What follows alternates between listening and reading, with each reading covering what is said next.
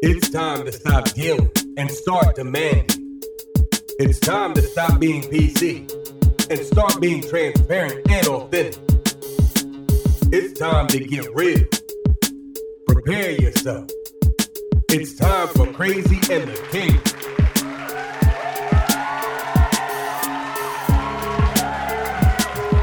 Welcome to Crazy and the King. Hey, Torin. So we'll start with, and again, one of those instances when I absolutely, like I'm looking around my office, Julie, I absolutely wish that we were publishing in real time, that we were recording in real time, that we were doing video at the moment that we're recording this, and that it would immediately be published. Because yet again, we are dealing with the frustration, the anger, the interruption of life at the hands of police in Minneapolis. And, you know, last week you were, or a few weeks ago, as it relates to Ahmaud Arbery, you were instrumental in our having that conversation. I want our listeners to know that. We didn't have that conversation because I wanted to do it. Like, I wasn't going to bring it up. I absolutely was infuriated, but I wasn't going to bring it up. I wasn't going to use this platform. I said, maybe I'll use my Sirius XM platform, but I'm not going to put that responsibility on Julie, if you will. When I thought through it, I wasn't even really giving it the space. You gave it the space. This week, I said, we're going to give it space. And I think every week going forward, you know, I think I need to be true to what I say when I say that we have to be transparent and honest on the platforms that we have. Yes. Yeah, yet again, we gotta deal with, and by the way, we'll say his name, George Floyd in Minneapolis. George Floyd in Minneapolis. How are you? Yeah, I mean, one, I appreciate you allowing me to have that conversation with you, and I do think from that experience, I learned a couple of different things. One is that we need to be held more responsible. White people need to hold each other more responsible for our lack of a voice and our lack of allyship. And I appreciated a push I got to be more vocal and to be more demanding, and was humbled and also a little embarrassed by, you know, the very kind reaction I got from the Black community when we did some public posting about Ahmaud Arbery, because it made me recognize, I think for the first time, how much white allyship is lacking, and how just the small activities of bringing some social awareness, which to me didn't feel anything like good enough, was a step in the right direction. And so, you know, for me, it was a really a big wake up call. And I wanted to make sure that I didn't just have a conversation, put a video up, do that kind of social media thing. You know, I went and I connected with our Indianapolis Black Lives Matter group, and I donated, and, you know, am trying to be a more visible ally, listening when I'm supposed to, and doing what I need to do that actually leads to more action. And so this week has been another tough week. We're dealing with a unfortunate similar situation in Indianapolis right now with the death of a young man. And then the whole thing with Minneapolis this week, I have to be honest, like, I haven't even been able to watch the full video yet, because it's just, you know what I mean? I've chosen not to watch it. Like, I'm absolutely not going to watch.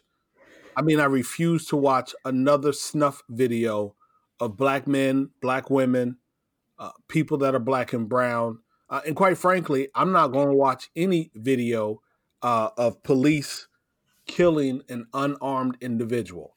I'd like to say white people, but, you know, I haven't seen one. And so, you know, I don't know if that's only because it hasn't been published, but I haven't seen one. And so I just absolutely refuse to watch any more videos. And quite frankly, with that one being the length of duration that it is, I've heard numbers of 5 minutes. I heard someone say 10 minutes. I don't know how long it is.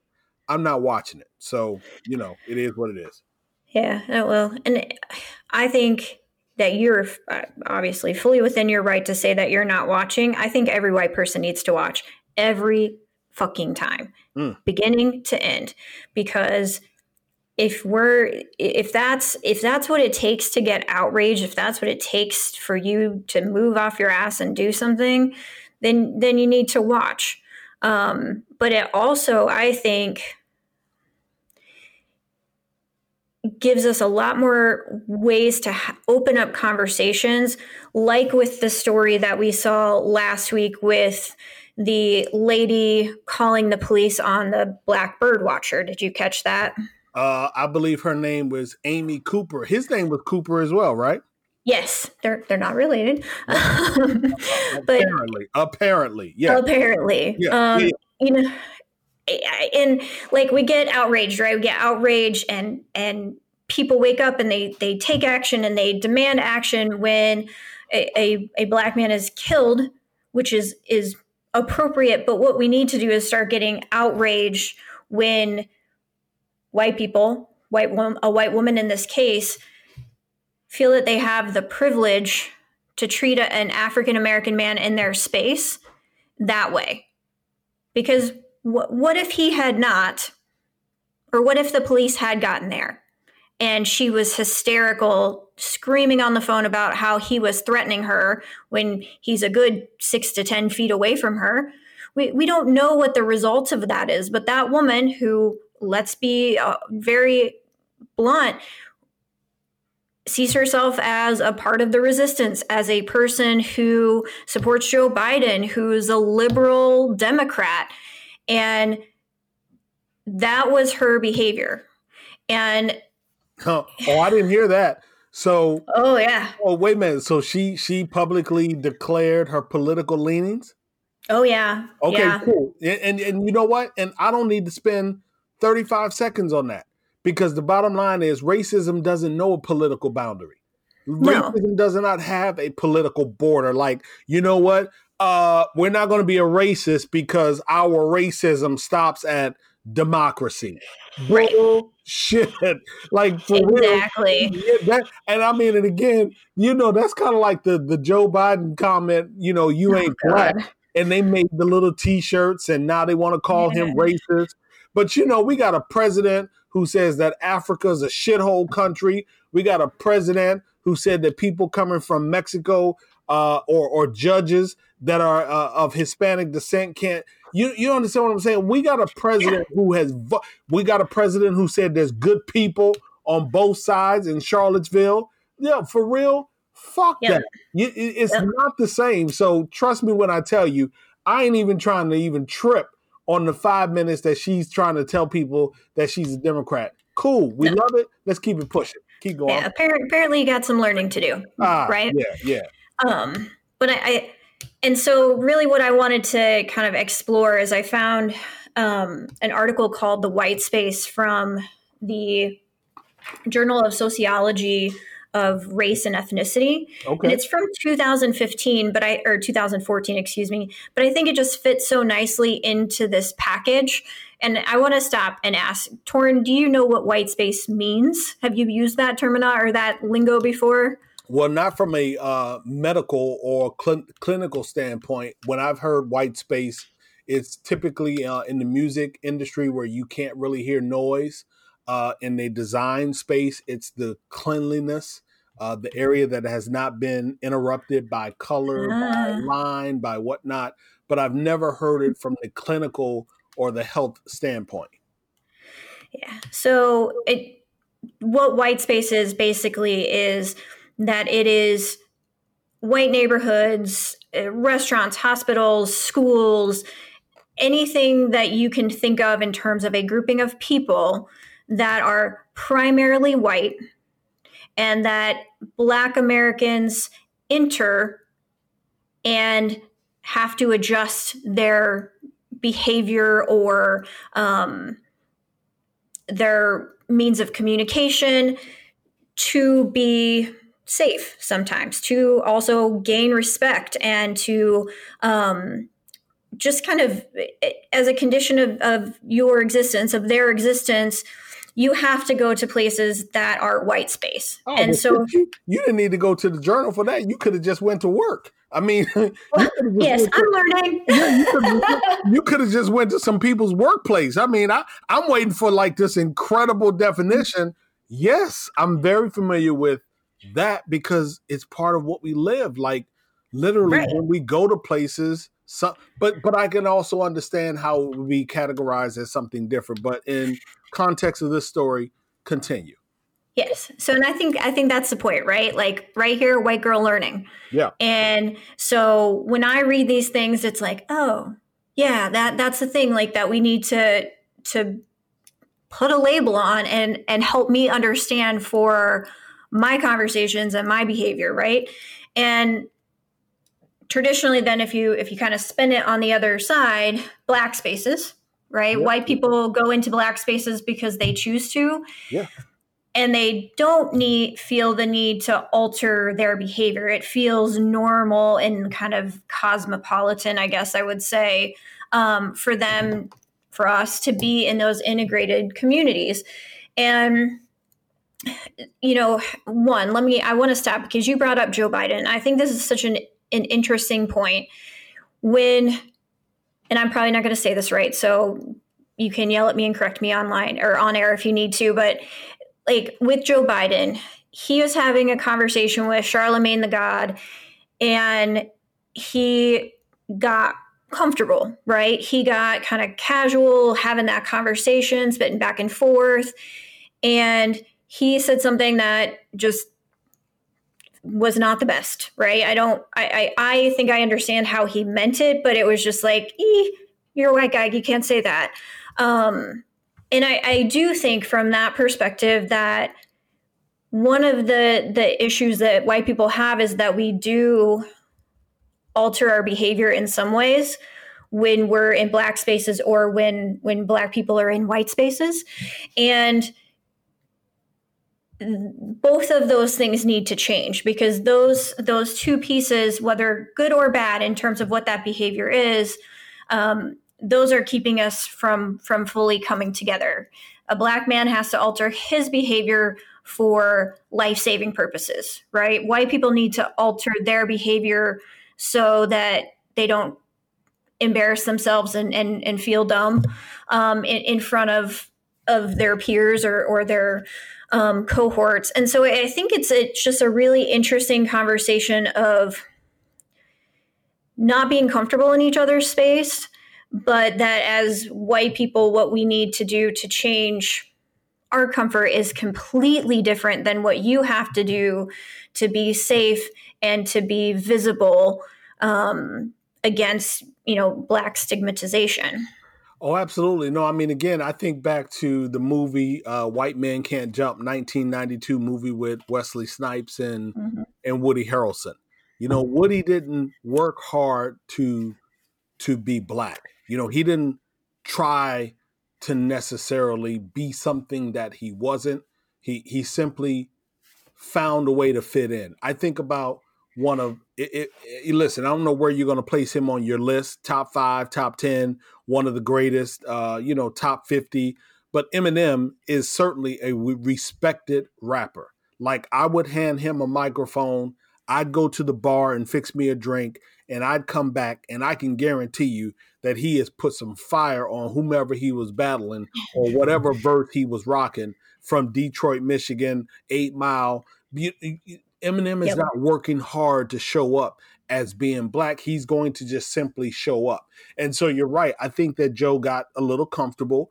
He tried as a 70-year-old or 70-plus-year-old white man to be something, cool. And what was worse than the comment to me, the comment was what it was. I kind of, I can appreciate where he was attempting to come from. But what was worse than that was his apology. When you get to the fashiggity and, the fizzle and all of that other stuff, I'm like, yo, Joe, for real, son, you 70-something years old, player. You can't be that cool. Like, Torin at 70 is still going to be fly. Like, I'm going to have, first of all, shoes going to be tight, gear going to be tight, brim going to be tight, language is always going to be tight, and I'm going to walk up into a white space like what? You understand? Like, I've never been afraid or unwilling to be in a space where I'm unexpected to be. I grew up in Davenport, Iowa.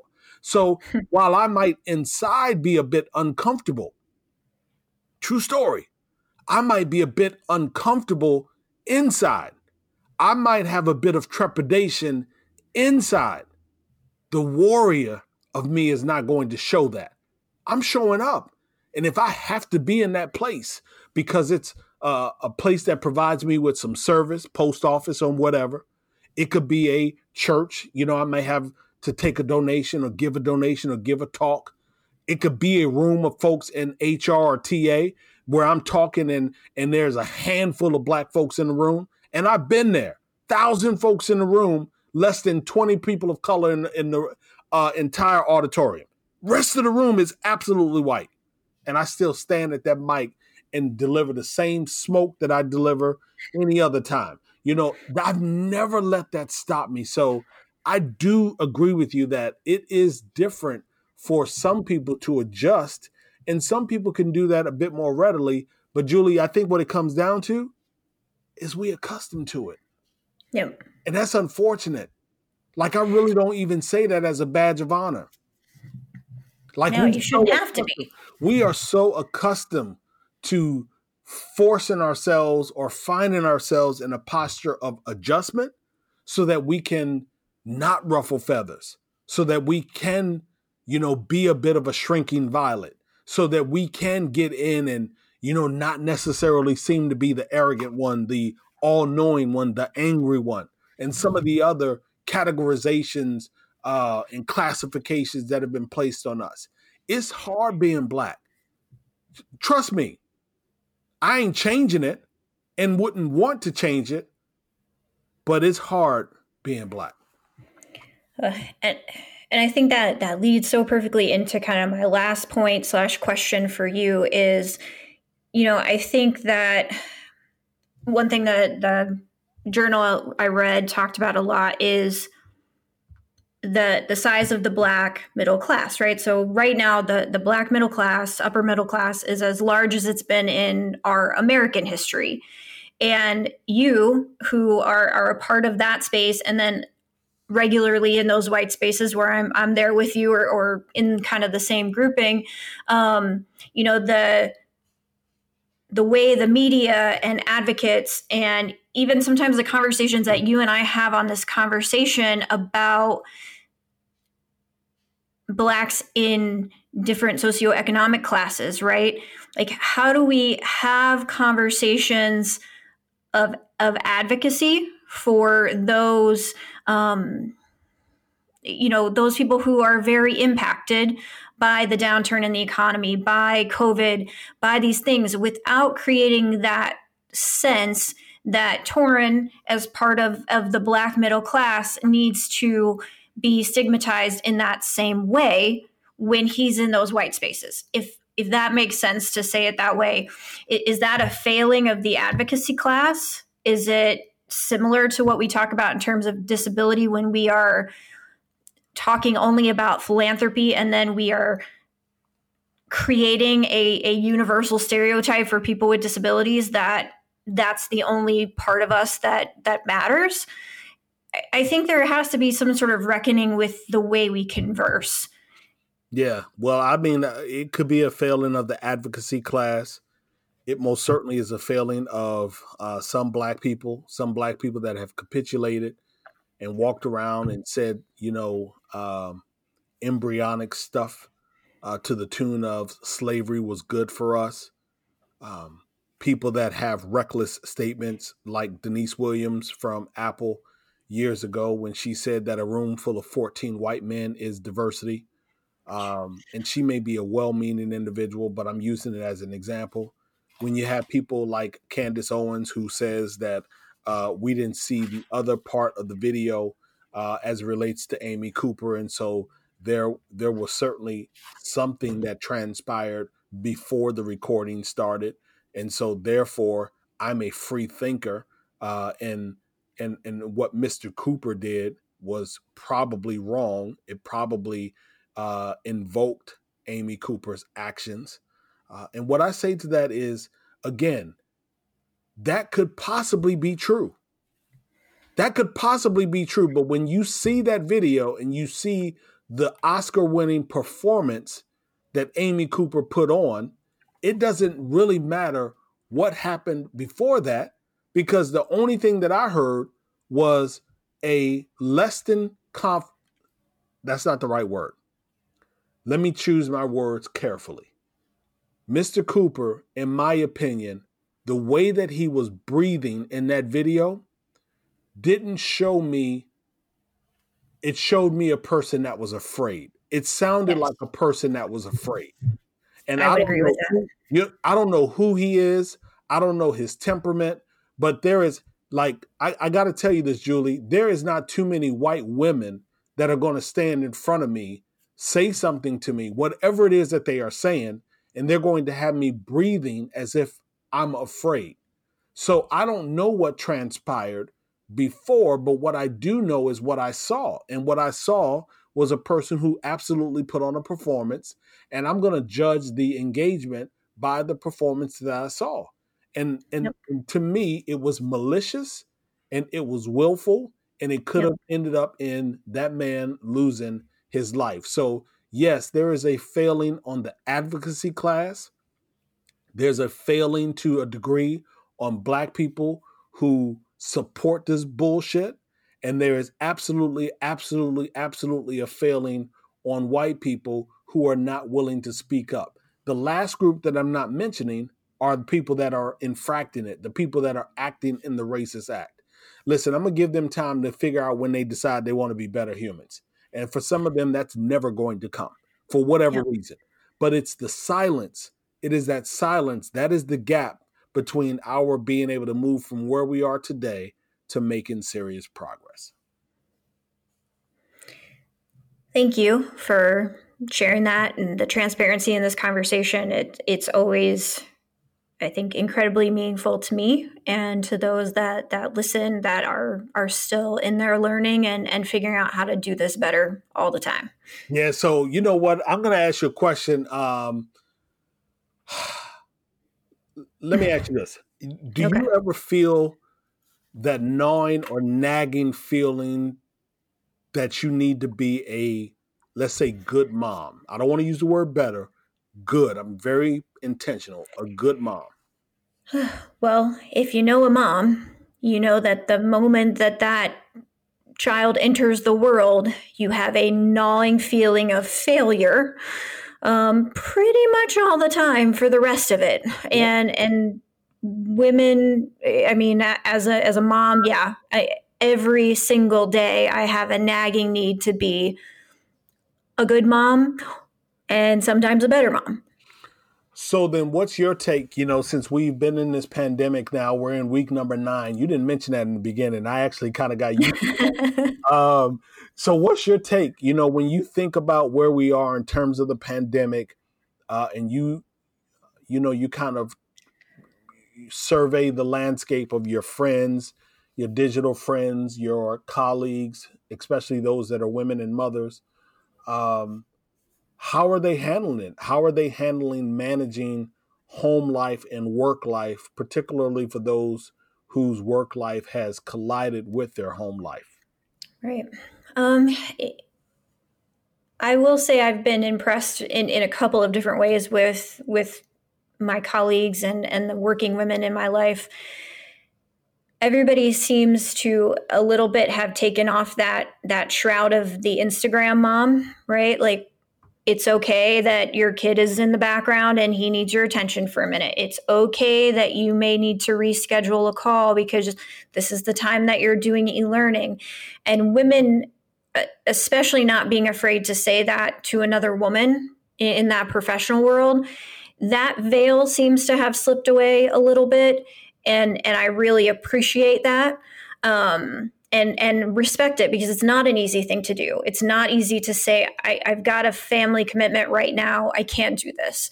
And that's wonderful. What I also am seeing, though, is even though mom and dad are both working from home, still the majority of the childcare, in a lot of cases, certainly not every case, but the majority of kind of the childcare household duties are still falling on mom, even though everybody's in the same space and there's no reason for dad's job to take precedent anymore, because we're all in this same little, 2,000 square feet together. So let's pretend like Chad he'll never hear this pod. Let's pretend like he'll never hear it. Okay. If you were in that situation, you're not, because No. you have fully capable children, incredible children, by the way. By the way, how'd they do in the swim meet a couple months back? I don't know if I got the final results. Yeah, so they ended up going to the state meet and had a top 15 finish there. So they did awesome. I'm very proud of them. Awesome. Yeah, I don't think I got the last because I think all of that happened right before COVID set in. Okay, cool. It did. So if you were in that scenario and, Chad was not supportive or less than supportive as a father, do you think you could have addressed it? I know it's hypothetical and I try to stay away from those questions, but do you think as a working mother, you would have been able to say, Chad, look, for real, I need some more help. Like I need an extra hour out of you. Yeah. One thing that we have that is different is we're a blended family. So we've had some opportunity to mature in our relationships and our childcare and that partnership that we have. And so kind of if I look back at the less mature Julie, I think that what I would have been challenged by was having a conversation that was kind of unemotional, especially when you're exhausted and the babies are little and you're trying to work and you're trying to balance all of these competing obligations. I think women tend to stay silent until we sort of explode. And while now I'm mature enough in my relationship and in my own self-confidence to say, hey, this is what I need today. And if you can do this for me, I think that levels me up enough to be able to kind of carry the load I'm taking now. But I also think, going back to your original point, is that as women, we're taught that that's a failure, right? If we can't keep a perfect home, raise perfect children, make a 6-figure salary, and, mentor on the weekends and still bake cookies for the PTO, everything that's not happening is a failure that reflects directly on the mother and not on the father in the same way. And so I think we're also hesitant to ask for that help because we don't want to. We don't want to feel that failing, even though it's not a failing at all. And I think I've come to terms with that sometimes. And it took me a long time to get there. Yeah, I honestly think, Julie, from, just considering where we are right now and with so much happening virtually and on, web-based meetings, I honestly feel like if in fact we were able to, as we are peering into people's personal lives, their homes, that if we saw fathers changing diapers, if we saw men changing diapers, if we saw men corralling the young children, if we saw them saying, keep the noise down and not only the women, I think it would have an impact in other departments in our organization, and that we would tell some different stories going forward, that we would look at our recruitment marketing and our employer branding. We would look at that a bit different, that we would consider different narration when we are on YouTube doing company videos and using companies like Skill Scout and companies like All True. We would tell different stories when we are engaged, if in fact we could convince them to really focus on a different gender and not just the woman. Yeah. I mean, just focus on the parent and what the expectation of a parent is, and make those, role models or those stereotypes, both genders, starts to change a conversation, sometimes even without words. Yeah, it's important. And so the reason why I asked Julie all of those questions for you all as listeners, make sure you check the link out down below. We put a story in that I found on The Lily, which is affiliated with the Washington Post. And it's really about a working couple and their 3-year-old son. Talks about, how the mother had started a tech company, was the CEO, had a co-founder. The father, he also was in the tech space, but he had taken some time out and was, kind of looking for the next move. And then, of course, COVID hit, and, everybody thought that everything was fine because he would be able to just simply watch and handle the 3-year-old son. And that lasted all of 4 days, Julie, all of 4. That kind of killed me when I read that. I'm like, really, man, get it together. All of 4. That's what I said. I was like, yo, for real, you can't handle a 3-year-old? That was so incredible. It was incredible to me. Like, and here's what really gets to me. We talk about parenting, but you are of privilege enough where you can quit your job. You can talk about taking 6-week vacations. You can talk about not finding a new place of employment until COVID is over.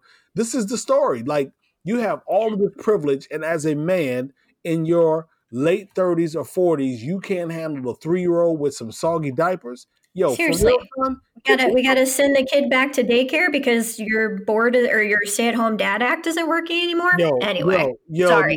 Man, put on some skinny jeans or something. Do something that'll make you a man. I mean, take off them dad jeans and put on some skinny jeans. Put on some parachute pants. Remember parachute pants back in the day? Put on some pair. Put on some parachute pants, man. Put on, get a Rambo video and put a bandana around your head, something that'll make you feel like, I can do this. I can conquer a 3-year-old for more than an hour so she can do work. Like, it was absolutely incredible. So listen, we're going to put the story link in. It's on Lily. I'm telling you, the story was the bomb. The father in the story, her name is Amy. I'm glad they named her. I'm absolutely glad that they did not name him, because I would have really went on Twitter trying to find this dude. Like, I got to see this cat's profile. But needless to say, check out the story, man. Hey, Ju, you got any name drops? Because I loved how we flowed today. Do you have any name drops for us? Just really quick, name drop to my husband, Chad Sowash, whose birthday was last week. And for his epic white man rant against the failure of the Fortune 500 to hire diverse CEOs. Yep. Nicely done, babe. You got to listen. Go out, chadcheese.com. Check it out. Make sure you take a listen. My name drop, Charlotte Marshall and Bryan Adams, authors of Give and Get. The book is titled Give and Get. I know you can find it where books are sold. It's on Employer Branding. Absolutely a good read. I remember when they were talking about doing the book, this was probably last May or June, and it recently came out maybe 3-4 weeks ago, and I finally got my copy in the mail. I'm about to open such up, and even though I'm not in employer branding, I'm always in the posture of learning. So shout out to you, Charlotte Marshall, and to you, Mr. Bryan Adams. All right? All right. Oh, we are running long this week, so you want to take us home? Yeah, man. So listen, I close reminding each and every one of you to think about sharing our pod with your digital tribe. Make sure you find your voice. Stop playing like these Amy Coopers in the world. No cover. Bad policemen, no cover. Like they get absolutely no air cover. And the only way that we're going to make progress is when you as the listener, you find your voice. You can catch me on Sirius XM channel 126, 1 p.m. on Sunday, 1 p.m. Eastern on Sunday. For now, Julie and I are Ghost. See ya.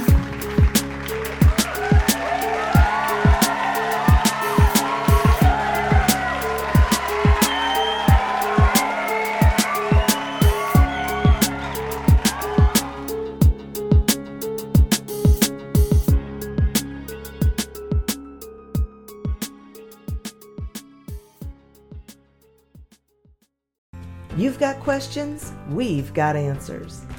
Business leadership, ownership, and sales can be challenging. Tune into the Accelerate Your Business Growth podcast to learn from the world's experts.